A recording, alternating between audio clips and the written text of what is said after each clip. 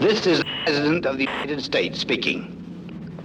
Through the marvels of advance, my voice is coming to you from a satellite circling in outer space.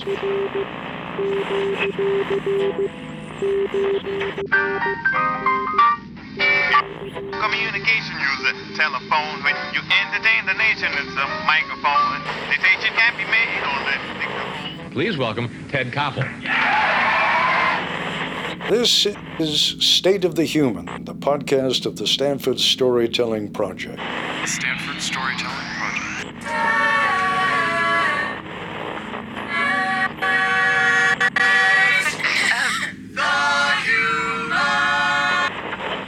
Each episode, we take a common human experience, Flüchtlinge gegeneinander ausspielen. like teaching, or breathing, or joking, and bring you stories that explore and deepen our understanding of that experience. On this episode, we'll be talking about broadcasting. I'm Kathy Wong. This is crazy because you're here now, and as soon as we're done, you go back to work? It's even crazier than that. I'm here now, Yeah. but I've already been on. I was struck by how much music and how many voices talking about the radio. I thought about the idea of a radio. One person just trying to reach out to somebody else, and they don't even know where they are. So many songs with the radio are also songs about love. That's communication. Da da da da da da da da da da da da da. All the been called Or bad ideas.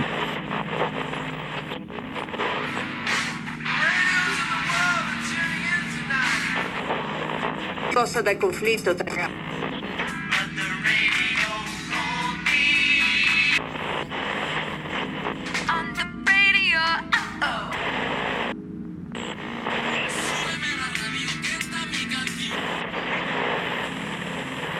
The word broadcasting has its origins in farming. Literally the wide swing of the hand to spread seed over a large area. It's a wasteful technique. And that's what broadcasting is. A style of sowing seeds, scattering them, hoping some of them would take root. We'd appreciate it if anyone hearing this broadcast would communicate with us. We are very anxious to know how far the broadcast is reaching and how it is being received. Out from the transmitter tower into the tube coils behind your radio dial is like a welcome knock on the door and the sound of the familiar voice of an old friend. My message is a simple one. Through this unique means, I convey to you and to all mankind America's wish for peace on earth and goodwill everywhere.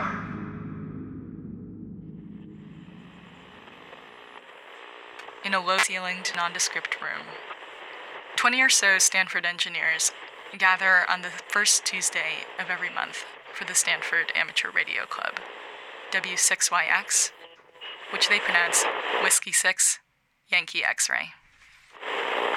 Imagine being able to watch all the TV stations at the same time. This is the equivalent for radio. If you aren't trying to talk to anyone in particular, you just say CQ DX. Calling distant radio station. Or is anybody out there? Most calls on ham radios are CQDX calls. So we're going to hook up our antenna to this radio, and this radio is connected to this repeater linked network. So each one of these lines is a different radio station. So you can just click on them. Right. Oh, just turn on the volume and hear what's there. if we get on and transmit on here, all repeaters, they're either linked from mountaintop to mountaintop or over the internet. They're going to come out from all around the world. So in London and Japan, all over America, and so forth. You never know who's going to pick up. Act 1. A Perfect Storm. Broadcasting rhythms from the South Bronx to the east of Havana.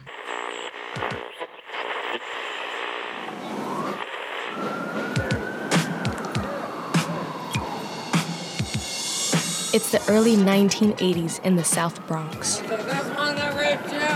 It's panhandlers, kids playing in the streets, and even though people are just trying to keep from going under, the news cycle keeps telling the same old story.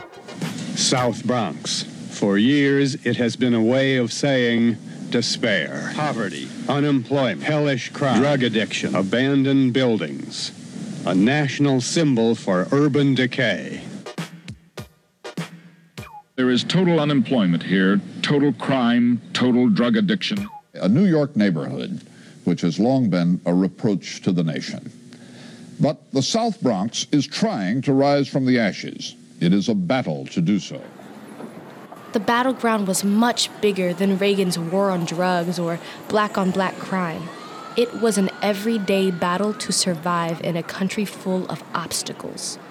The biggest battle was the battle to be heard. A war to tell the story in their words. Broken glass everywhere, people pissing on the stage, you know they just don't care. I can't take the smell, can't take the noise, got no money to move out, I guess I got no choice. What you hear in the music is, the sounds of street parades, right? You hear the sounds of the marches, you hear Afro-Cuban sounds, you hear reggae, you hear samba, you hear New Orleans street parade, the Mardi Gras Indians, you hear all of these different types of things coming back in hip-hop. Hip-hop made room for the pain, the struggle, and the celebration, like many other forms of black music had done in the past. If you create something that reflects your origins, this is significant. All black music, to me, is liberating. People wanted to express their reality, their humanity. Working check to check made it hard to do anything but focus on surviving. They wanted to let people know how hard it is to find a job when you have a record, even if it is just for a petty crime. They wanted the country to hear about the frustration and hurt that comes out of being black in America. Things didn't change drastically. It was hard to work against systems of power, but people were allowed to tell their story and change the discussion. From the top of the Empire State Building, 97.1 WQHT, New York. Hi, 97. We sell crack to our own out the back of our homes. Hip-hop songs began to get heavy rotation on commercial radio stations, including Southern Florida, broadcasting over the oceans.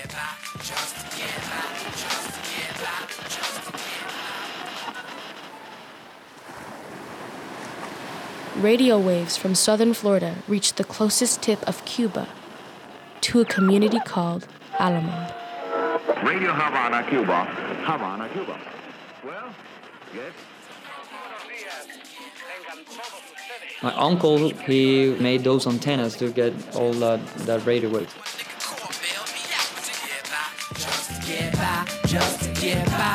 People felt that rhythm in their bodies. After the fall of the Soviet Union, Cuba wanted to tap into the tourism industry to help their cash flow. Alamar was created as a place to move the workers out of the tourism center of Havana. These people were the darker-skinned laborers that did not fit the postcard image of Havana. The buildings they were moved into reminded me of the Bronx projects. I don't like to say that, but it's the bitter truth. I mean, nothing of beauty.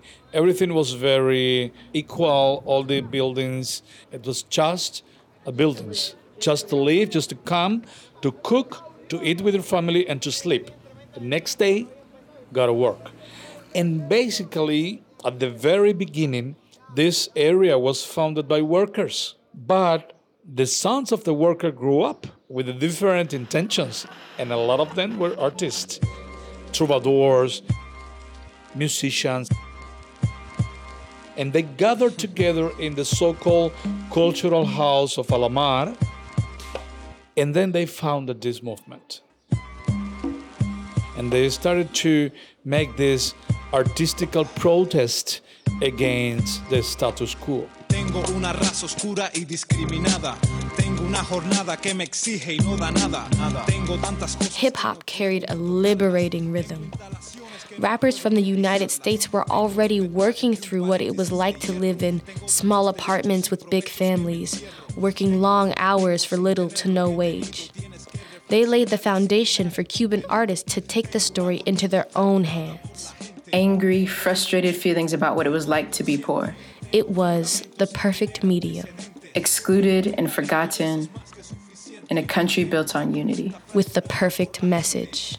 People were able to focus on the experience of the Black Cuban. A perfect storm.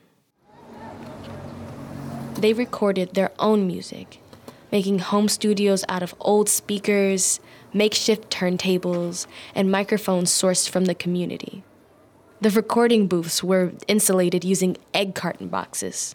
They did everything they could to make the magic happen, to make sure their voices were heard.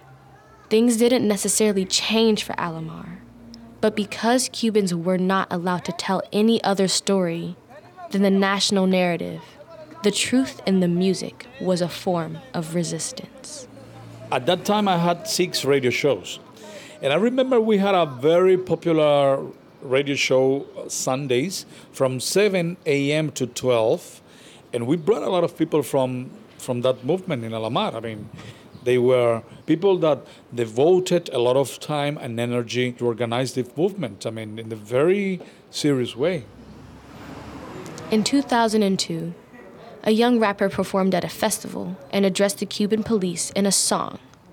The government was not happy, to say the least. In Cuba, anything that does not align with the government cannot be said. People know that it is dangerous to speak up. It's a fact that you go to the street with a camera, with a microphone, and you ask people, and people are afraid of saying what they think. People are afraid to express themselves, and they're getting tired. That's why hip-hop in Cuba was such a big deal when it broke. No one had been talking about race in Cuba in this way before that moment, especially in a country where people are told there is no racism. I talked with El Brujo, the Wizard, one of the veterans of Cuban hip-hop, about what that moment in 2002 meant. The moment that the agency was created, it was a beautiful moment. He says sarcastically, making air quotes. At that time. There were more than 100 groups of rappers in all the country, and only like 10 went to the Cuban rap agency.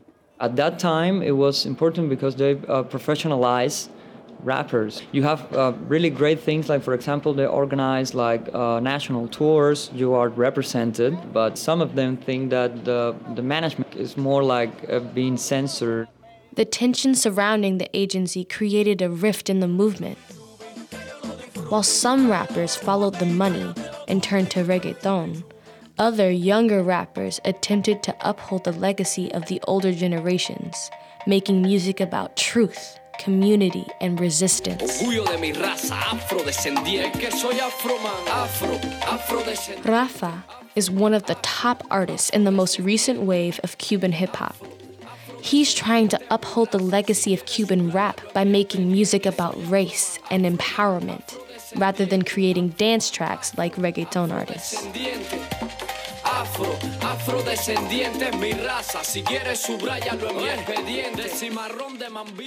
Cuando era muy niño, When I was young, the first time that I listened to hip-hop was the first time that I got to being proud of being a black person. But before, I was just felt like I was different and didn't fit in society, but when the first time that I listened to hip-hop, I tried to feel respect for myself.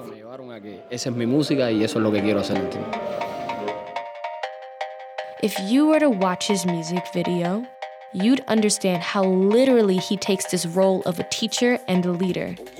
There are several shots of him in a classroom speaking to a group of Cuban students about Africa and African descendants. His messages are for his community. Historically, Cuba was a huge slave port, meaning that there are many Cuban people descended directly from enslaved African peoples. Rafa emphasizes that history. Mi raza, he's talking about my race. You can highlight it on my profile, this is who I am.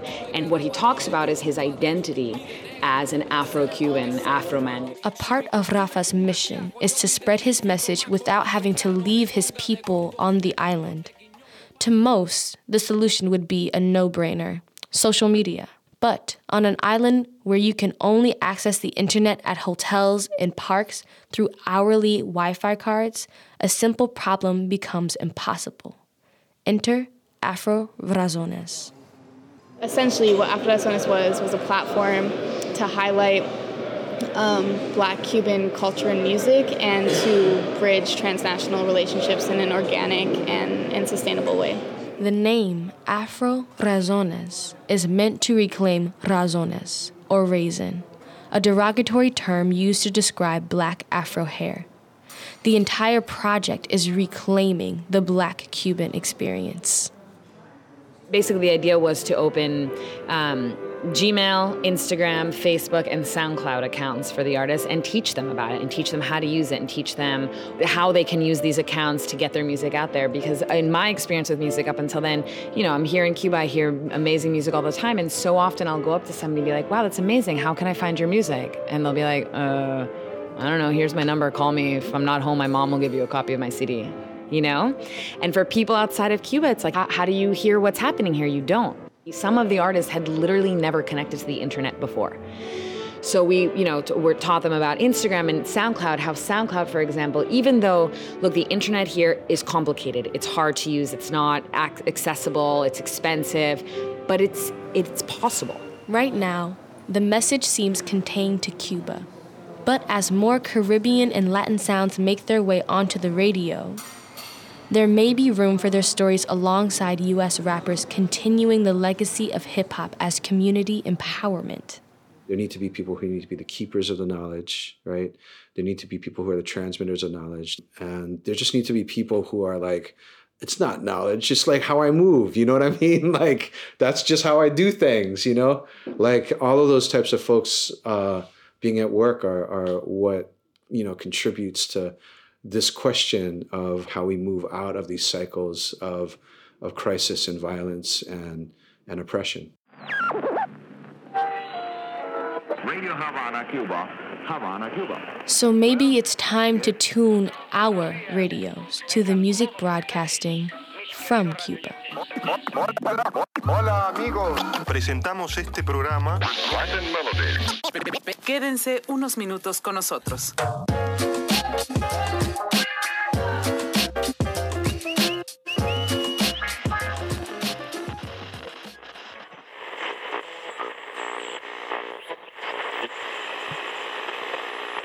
That story was produced by Naya Hughes through the Braden Grant Program in 2017.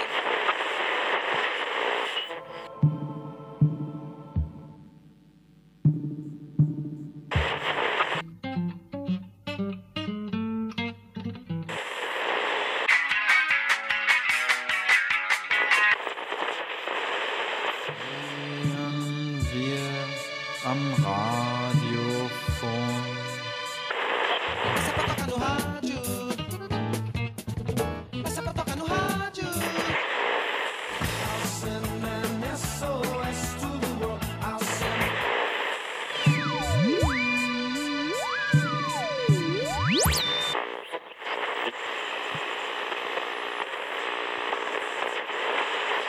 This is Whiskey 6 Yankee X-Ray, Stanford University Amateur Radio Club. We have a podcast here on campus that's doing a segment on broadcasting. I'm going to pass the radio here over to Kathy, and she's going to talk a little about her podcast and make her first radio contact. Please stand by. Whiskey 6 Yankee X-Ray. So you push this big button with your thumb, hold it down while you're talking. Mm-hmm. So all the repeaters, all the 60 repeaters around the world will have a chance to come up. All right. Hi, this is Kathy from the Stanford Storytelling Project. We'd like to hear people tell us why they fell in love with ham radio, preferably from as far away as possible.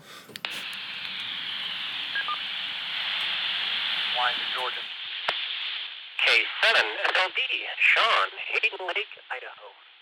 AL4RCS, Meadow Lakes, Alaska. San Jose, California. Japan. It's a big world full of friendly people and everybody's family. Act 2.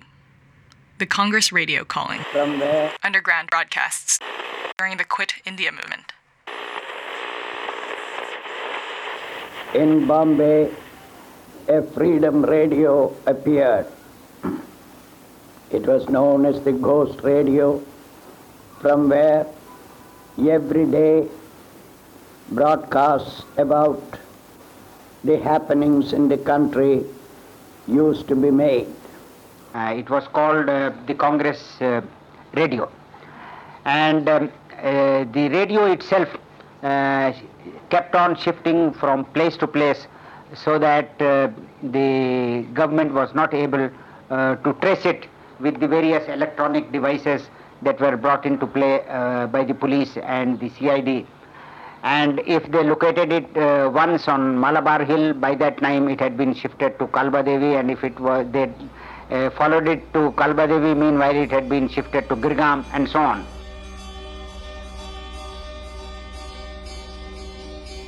The Freedom Radio, the Ghost Radio, the Congress Radio. Together, these three names describe the different missions and identities of India's first nationalist radio station. It was the secret, anti-imperialist voice of the Indian National Congress, the biggest and most important organization resisting British rule of India. But almost nobody knew anything about the station. Where was it transmitting from? Who was behind it? Most importantly, with the authorities on its tail, how long could it keep it up? This is the Congress Radio calling on 42.34 meters.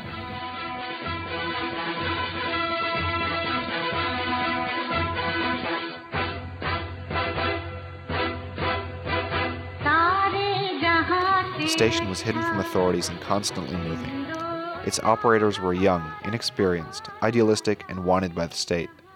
But in the tumultuous, tense fall of 1942, when Mahatma Gandhi and the entire leadership of the Congress Party were in jail, when the British censored and cracked down hard on any resistance to imperial rule, when the country was squeezed by famine and hardship as a battlefront in the war, the Congress Radio managed, in the words of one of its founders, to tell the people what was actually happening. This is its story.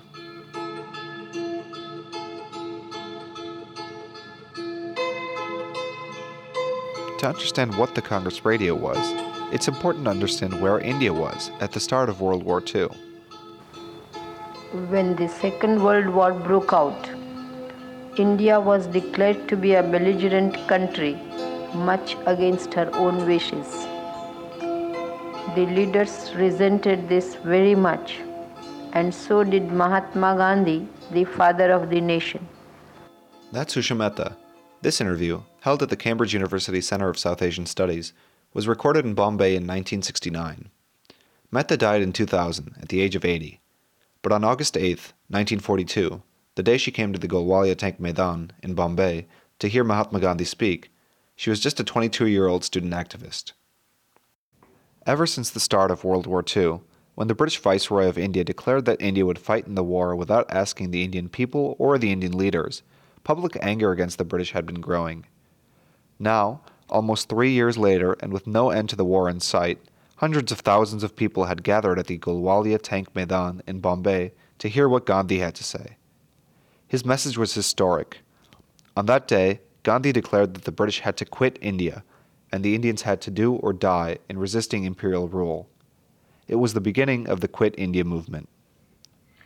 Gandhiji had told us that the motto that we should follow is do or die, and that it is quite possible that all the leaders might be arrested, and therefore each one will have to act as his or her own leader and find out activities which they can undertake on their own. That's Usha Mehta again. If her voice sounds a little bit different, it's because this time she is speaking in an interview conducted in 1988, 19 years after the other. This story makes use of audio from both interviews. The reaction to Gandhi's speech was enormous on both sides. By the next day, the British had jailed 60,000 Indians, including Gandhi, Nehru, and almost all of the rest of the Indian National Congress leadership. The city of Bombay erupted in protest, with hundreds of thousands taken to the streets. But with almost every important leader in jail, the structure of the Congress movement had disappeared. If the movement was going to survive, it was going to need new workers, new leaders like Mehta and her friends. They came mostly from families with means and education. Mehta's own father, for example, was a government servant, a solid, middle-class position. Their lives would be comfortable, whether or not India gained independence. Yet many young people, like Mehta, had been going to demonstrations and marches ever since they were 11 or 12 years old. They had grown up with the nationalist movement. They were willing to risk their privilege for freedom. Now the Congress needed their help more than ever. So Mehta and hundreds of young people like her went underground, working for the movement while living in secret. When the press is gagged and all news banned, our transmitter certainly helps a good deal in furnishing the public with the facts of the happenings and in spreading the message of rebellion in the remotest corners of the country. A perusal of the history of the past campaigns had convinced us that a transmitter of our own was perhaps one of the most important requirements for the success of the movement.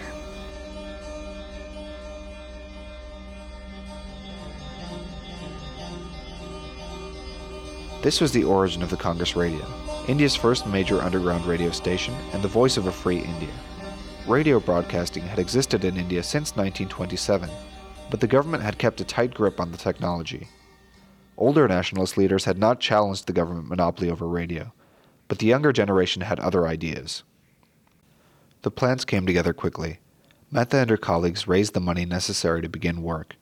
Her two most important colleagues were Babubhai Javeri, who suggested the idea of creating a radio station, and Vithalbhai Javeri, a Congress activist and, at 28, the oldest in the group. Together they contacted an acquaintance, a man named Nariman Printer, to build the first transmitter with parts bought from Bombay's famous Chicago radio company.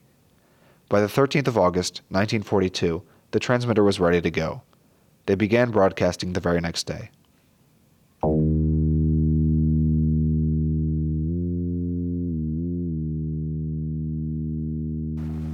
The announcement was, "This is the Congress radio calling on 42.34 meters from somewhere in India." This announcement was almost the realization of a long-cherished dream for all of us. Our radio was not one only in name. We had our own transmitter, a transmitting station, a recording station, as also a call sign and a distinct wavelength of our own. Minuscule in size, the Congress Radio is global in its broadcasts. To write the content of the broadcasts, Mehta sought out the help of Dr. Ram Manohar Lohia, an older leader who had escaped arrest. Working together, they designed broadcasts that not only informed Indian listeners, but represented the Indian nationalist cause to the world.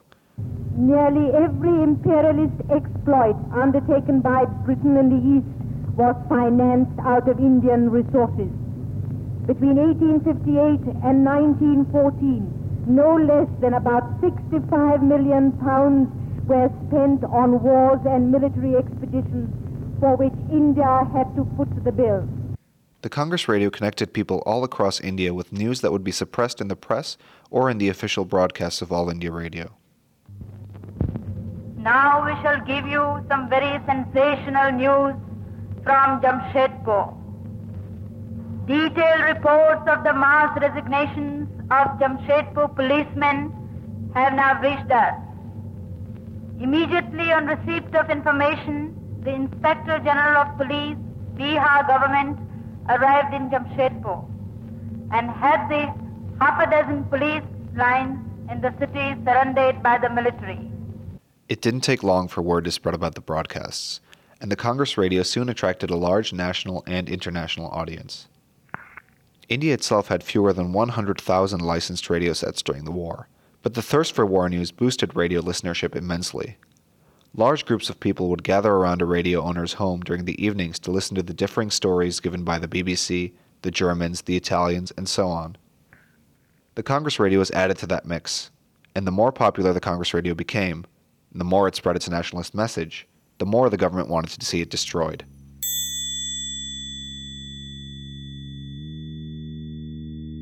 Correspondence between the Bombay station director of All India Radio and the Government of India's Home Department, now held in the National Archives of India, shows that the government became aware of the station on Sunday, August 16th, just 3 days after it had launched. By the next week, the hunt was on. Here is Anand Kanekar, a nationalist who worked with the Congress radio to produce records. We used to meet sometimes and around at places fixed at the last moment, and had just escaped twice or thrice being rounded up because the police were too late in raiding that place, or sometimes they were too early in raiding those places.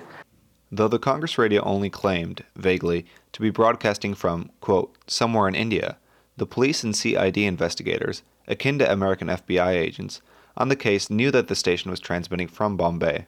The police had come to know about this. So they used to put the detecting van in the city. And that detecting van could give them the direction from which messages were being transmitted.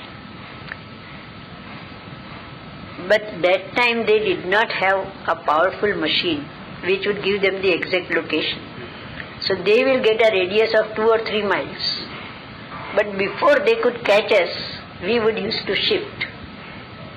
Mehta and her co-conspirators, 5 to 7 people total, did everything they could to protect themselves and the station.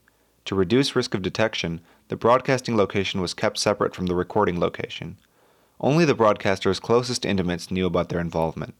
They moved the transmitter, concealed in the back seat of a car, from flat to flat in the middle of the night, or in the hours before dawn.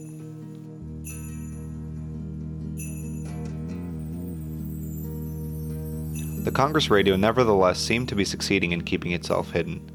Again and again, government agents would narrow the station's location down to a 1 or 2 mile radius, only to find that the station had just left the area. The chase became an object of fascination for ordinary people in Bombay, who marveled that the station hadn't yet been shut down. Here is J.N. Sahini, a prominent journalist who tried to find Congress radio himself. He got the address from a nationalist friend. And as I went, I found the place fairly empty. I thought I was being bamboozled or something. And then one of these persons came up to me and said, are you trying to find where's the radio station? I said, no, I didn't want to commit myself. I said, no, I just want to find this address. He said, don't be silly. That station has been removed for the last 8 days from here. We are CID men, so you see. So if you are finding that, we don't know where it has gone. We are also in search of it, but it has gone from here.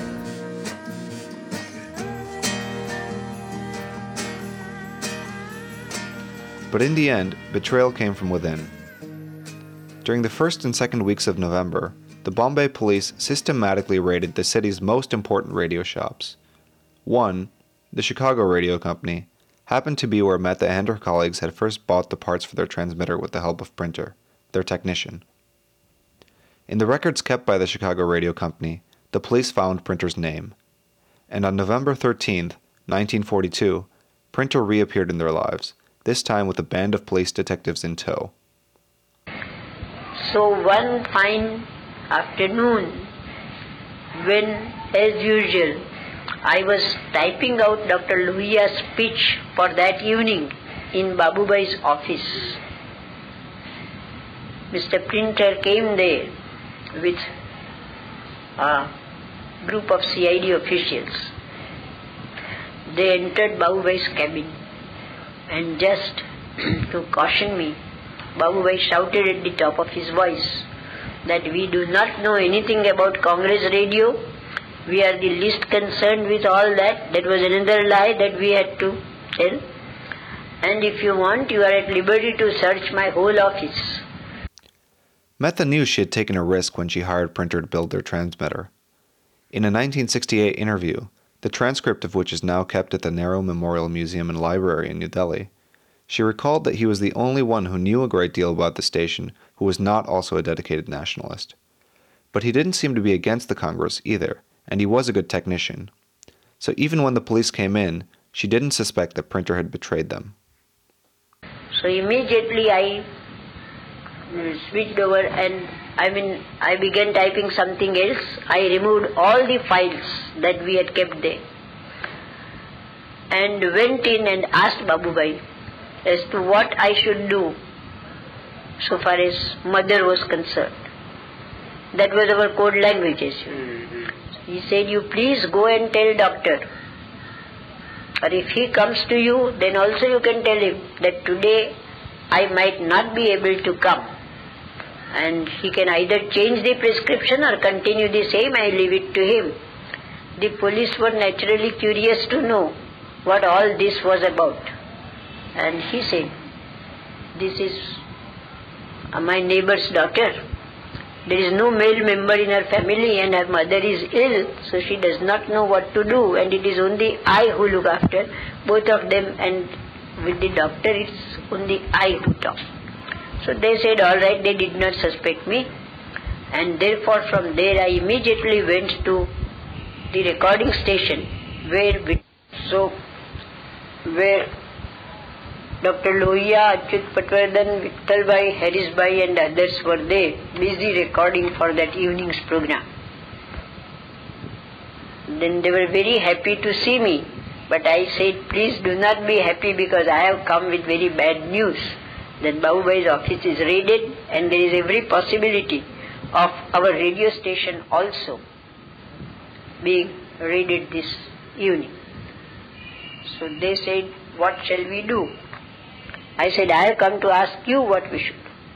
They said, we want your advice because you people are the real workers. I said, whatever happens, the work must go on.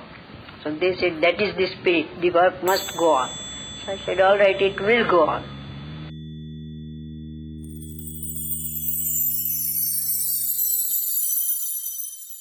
Mehta had a head start on the police. She, and most of her colleagues, could have fled, abandoning the station before the police could come shut it down. But over 3 months, the Congress radio had not missed a broadcast.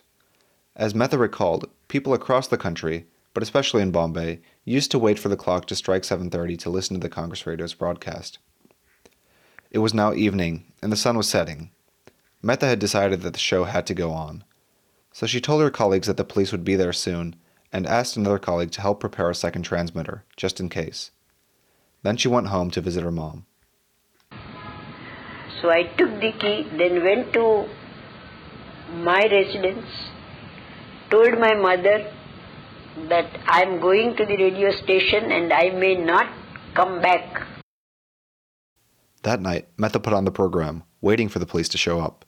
Finally, at the end of the show, when Vande Mataram, the song that would become independent India's national anthem, was playing, they did.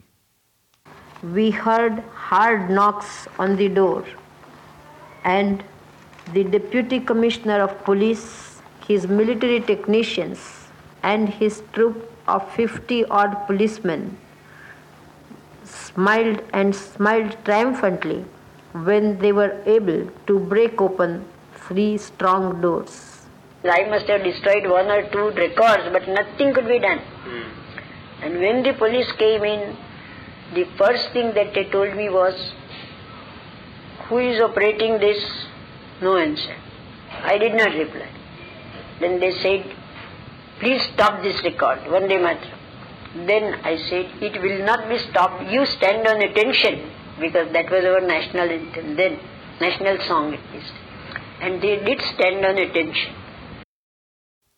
All of this drama could be heard, albeit faintly, across the country. Mehta recalled that she wanted to grab the microphone and announce what had happened.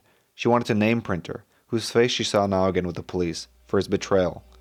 But before she could do so, Printer himself grabbed the fuse that was powering the transmitter and tampered with it. The program was over. The room was dark.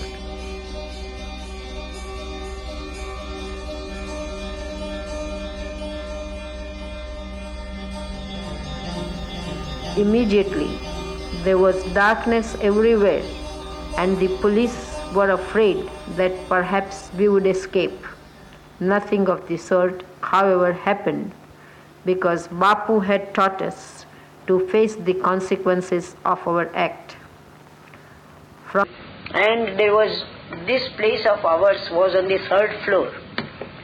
And on every step of all the floors, there were 2 policemen, if not 1. And so I told Chandrakant Bhai, I said, look brother, I do not know whether in our life we will ever get a guard of honor, but this is certainly a guard of honor for us. So he said, yes, you are right, and we are very happy. The night of November 13th marked the last broadcast of the Congress radio. The second transmitter, which Mehta had hoped might keep the station going, was never built, and, in any case, there would have been almost nobody left to run it. For Mehta and her colleagues met with the same fate as their hero, Mahatma Gandhi. After spending 5 months in jail, Mehta and her colleagues Babubhai Khakar, Vithalas Javeri, Chandrakant Bhai Javeri, and Nanakji Motwane, who worked at the Chicago Radio Company, were brought to court in April 1943. The charges leveled against us were possessing, establishing, maintaining, and working illegally a wireless telegraph and apparatus appertaining thereto.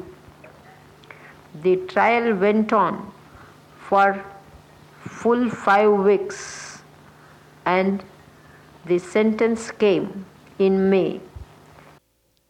For the 3 months she spent broadcasting, Mehta was given 4 years in prison. 2 of her colleagues walked. The police didn't have enough evidence. The rest of her colleagues received between 1 and 5 years in jail. Mehta stayed in jail until 1946, well after the war had ended. Indeed, she spent more time in jail than almost all of the people arrested on the fateful day after Gandhi's speech. Gandhi himself was released in 1944, and when he emerged, the freedom struggle was back in full force. Consequently, on the day of Mehta's release, the Congress movement was anything but underground. You should see the day I was released. I mean, it was such a thunderous reception for me. There were crowds and crowds and crowds of people in the Victoria Terminus station to receive me. And even in the press and after that also, the response, the people appreciated this work very, very much. So we were very, very happy, and those were really, even now I feel that they were golden days and unforgettable days, the happiest days of our life. You must have felt like pioneers. That's right, I really know.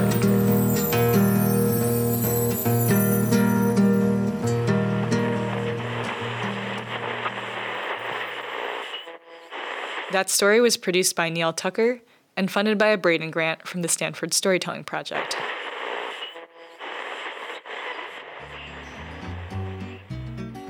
Come listening to the radio station where the mighty host of heaven sing. Turn your radio on. Turn your radio on. Turn your radio on. Turn your radio on. Devil's Radio.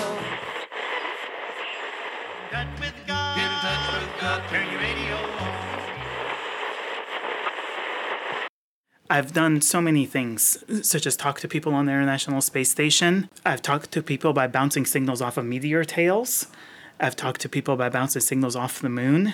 I've done things like text my friend via text messages by bouncing a signal off the International Space Station digitally. I've talked to alumni on the space station. I've talked to the commander on the space station. So if you've ever seen a meteor shoot across the sky, a shooting star, you'll notice that you get this green tail, and it lasts for a few seconds and then fades away. So as it turns out, that gas is ionized as it's burning and fading away. And ionized gas reflects radio waves, compress our message into a short packet. and just bounce it off, and it's called a ping. So just a of data off of the meteor tail.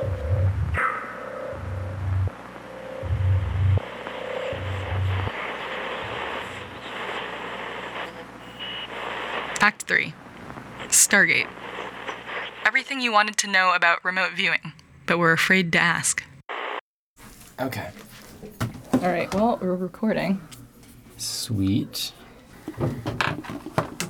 Okay. 972 367 and then dial.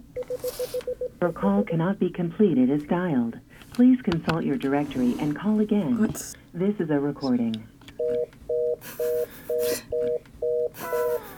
Do you mind telling me what, if anything, you had for breakfast? Oh, I actually had eggs and little potatoes right here today. 90117772.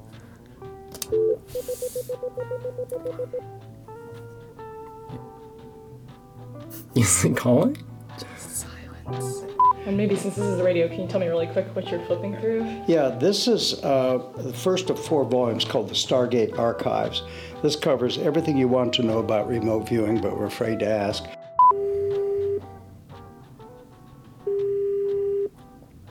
Hello? Hi, Mr. Geller? No, who is this? This is Cameron Tenner from the Stanford Storytelling Project. Just a moment, please. Okay, hold on 1 sec. Okay. Yeah, I'll be with you in 30 seconds. So let's start at the very, I think we're going to start at the very beginning. Okay, my name is Dr. Edwin Charles May. Hello? Hi, Mr. Geller. This is Cameron from the Stanford Storytelling Project. Yes, hi. What's your first name? Cameron. Cameron, okay. And don't call me Mr., just call me Uri. Okay, Uri. Are we alone on the line, or are there other listeners? This is Kathy. I'm just in the room recording right now. Okay. Just some background for our story. We are investigating this study that you did with the Stanford Research Institute. Fine, here I am. You know, I have a PhD. With you? I've never heard of ESP. So, fire away.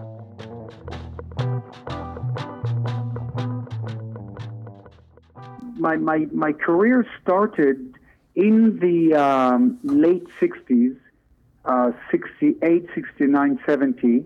I was a male model, believe it or not. I wanted to make money. We were very poor. And I demonstrated my abilities to photographers who were photographing me for many different adverts. One day, I bent a key to a photographer, and he kind of was astonished. He said to me that none of his friends will believe him. And they invited me to home parties. And these parties became kind of more prestigious. From photographers, I was invited to lawyers, from lawyers' houses to judges, from judges to generals. And then in one of these parties, the Prime Minister of Israel was there, Golda Meir, and I asked her to go to the toilet and draw a secret drawing. I think that I'm the only person that ever sent a prime minister to a toilet on command. She came out of the restroom, but I looked into her eyes and I drew the drawing. She drew the Star of David. I got it precisely the same size. And really the next day was the beginning of my career, because she was interviewed on an Israeli radio show, and the presenter asked her to predict the future of Israel, and she just, without hesitating, she said, "Don't ask me, ask Uri Geller." And that was it. The phone started ringing in my little apartment. When I left Israel, I thought I was ready to go to the United States. I wanted really show business. WNYC TV, Channel 31. I'm quite frank with you. I wanted the Merv Griffin show. From Hollywood, The Tonight Show. I wanted the Johnny Carson. Johnny Carson. I wanted the Mike Douglas. Not only bending spoons, but bending our minds. I wanted fame and fortune. And here is one of the legendary figures of our time. This is Uri Geller. This is Uri Geller. His name is Uri Geller. He claims to have psychokinetic powers, and that is the power to affect objects, sometimes by moving them, bending them, by lightly touching them. I never really knew who was the instigator of getting me to Stanford Research Institute. Could you take me back to 1975, 1976, just before you joined SRI? I'd never heard of ESP when I was in my 30s. You know, I have a PhD in experimental nuclear physics. It was standard boring, I was bored out of my mind physics. So much to the consternation of my father, I quit. I was at a party. It was a pretty wild party. And I ran into a fellow named Ingo Swann, a super remote viewer psychic. We became pretty close friends. He got me my job at SRI as a consultant to this project, mainly then funded by the CIA. What was the goal of their program then, and what was your goal? I am Bonner Cox, Executive Director of the Information Science and Engineering Division at Stanford Research Institute. Throughout mankind's history, there has existed a folklore that certain gifted individuals have been capable of producing physical effects by means of some agency, generally referred to as psychic or psychoenergetic. Substantiation of such claims by accepted scientific methodology has been slow in coming, but recent laboratory experiments, especially in the Soviet Union, have indicated that sufficient evidence does exist to warrant serious scientific investigation.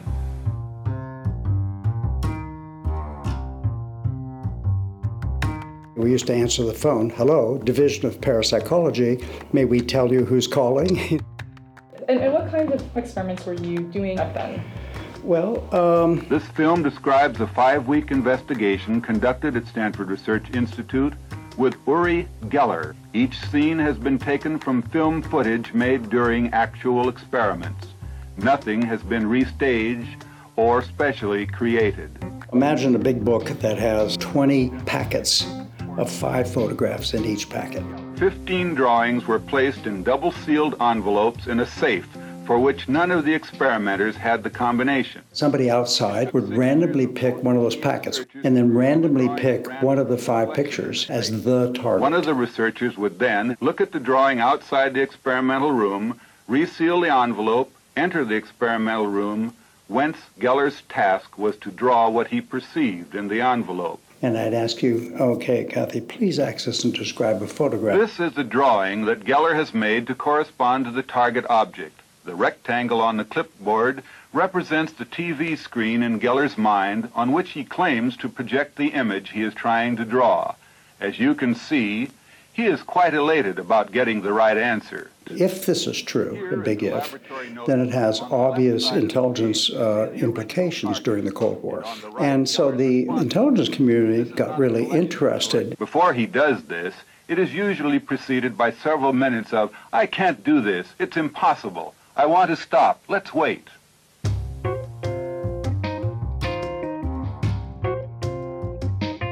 Even when I was 7 years old, I wanted to be a spy.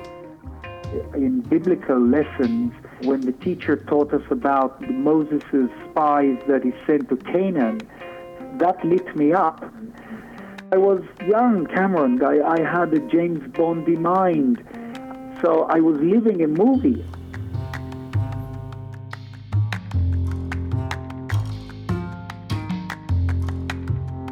We had 3 jobs at SRI, only 3. One is gather intelligence on the bad guys, whoever they were. Number 2, if we could spy on them, they could spy on us. What kind of a threat is it? The third one was to do some what we called operational research. It was extremely classified, so there were very few people that knew about it. Can you describe what a defense setup would look like? Well, one of the examples was from an organization we called NPIC, the National Photographic Interpretation Center. Their job is to figure out what satellites are looking at. NPIC saw this new building right on the water in the former Soviet Union and said, well, we don't know what's going on there. We'd like to know what's going on inside there. We don't have World War II spies on the ground telling us. This is going to sound a little bit like fake magic, but this is the way we work. They sent us a satellite photograph of the roof of the building. That was placed in a sealed envelope, and that sealed envelope was placed in another sealed envelope, and sealed up really very carefully, given to someone who did not know what was inside the envelope or where it came from. That person sat down with our subject and said, "The problem of today is in this envelope. What can you tell us?" Over the lifetime of this program, we had 504 separate spying missions. And of those 504 spying missions, to use ESP to gather information from everywhere, they were spread across 19 different federal agencies. Of those 19 agencies, 17 of them came back for more data. And they wouldn't do that if it wasn't working. Okay, so what I have here is that around 1984, the National Resources Council, they published this long, detailed report on a bunch of things, one of which was... Us. You. They clobbered us. Yes. My name is David Goslin. I retired from my last full-time job as president of the American Institutes for Research in 2001. In 1974, I moved to Washington, D.C. to go to work for the National Academy of Sciences. I was approached in the mid-1980s by the Army Research Institute, which asked if we would put together a committee of subject matter experts to examine a whole range of, quote, techniques for the enhancement of human performance. One of the sets of techniques were paranormal phenomena, including remote viewing, psychokinesis, and some other extrasensory perception techniques. That was my first exposure to even the term, I believe, remote viewing. The Academy put together a committee of 12 or 13 experts, did its work, and produced a really terrific report. Now, did it conclude that there was proof that such abilities did not exist? No, it did not. It said all we can conclude is that we do not have evidence, concrete evidence, that such abilities exist. You know, the controversy around, that's nonsense. None of the skeptics and all those people were there. So all the brouhaha around how did I do it, how did I fool them, New Scientist came out with a story that I had transmitters hidden in my teeth, are ridiculous. They had no access to any of the classified data. And, you know, later on, when Congress ordered the CIA to take this program, they didn't want it. So what did they do? Well, they hired the American Institutes of Research to kill it. Told them what to do, and they did it.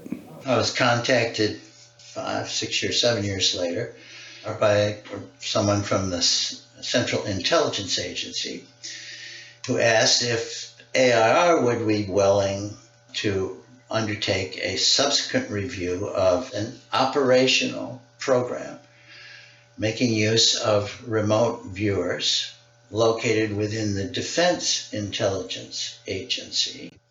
Well, my thought was, we already settled that question. That study's already been done. And they said, well, we first called the National Research Council to see if they would do another study on this subject. And they turned me down. They said, we've already done that. So they asked if we would review whatever evidence had been accumulated by ongoing research, among other places at the Stanford Research Institute. We set up a plan to interview all of the participants, including the remote viewers. The results are crystal clear, which is it was useless. It was all over the place. There was never anything precise enough to be of any use to anybody. And that's not very surprising, because a statistically significant result when you run 100 tests, which is just above chance, doesn't mean that you're reporting where Vladimir Putin was on Thursday afternoon at 2 o'clock.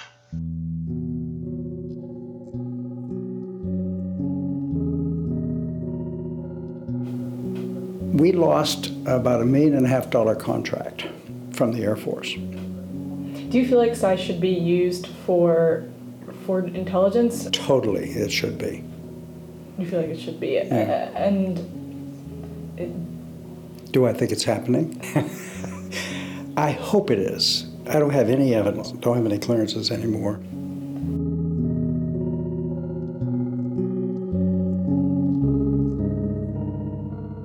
It's not unnatural for human beings to want to believe that there are superpowers out there that they could have, or that someone might have.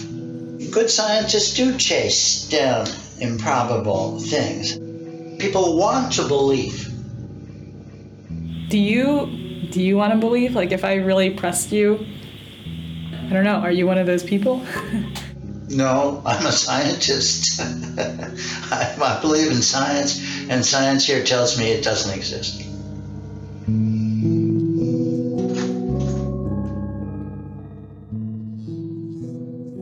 Why do I do it? I guess now, given the skepticism and the response, what keeps you coming back? Like, do you have any regrets? I was destined to be somewhat of a mediocre physicist, teaching physics at some podunk university somewhere. And that would have been a boring, awful life, so I have no regrets.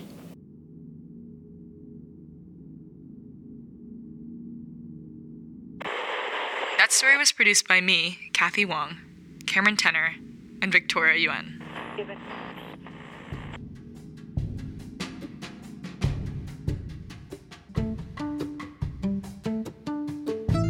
Never, ever touch drugs. There will be people who will try to influence you to smoke weed and cannabis. Every 3 seconds, a baby dies from hunger. Kathy, how old are you? And what does your father do? I visited the White House. Al Gore was there. I met President Carter. You know, these are names that you can Google. Wake up every morning and put yourself in an attitude of gratitude. Say no. Say no, thank you. Don't touch drugs. Okay, listen, it was a pleasure talking to you. Much energy to you. Bye. Good night.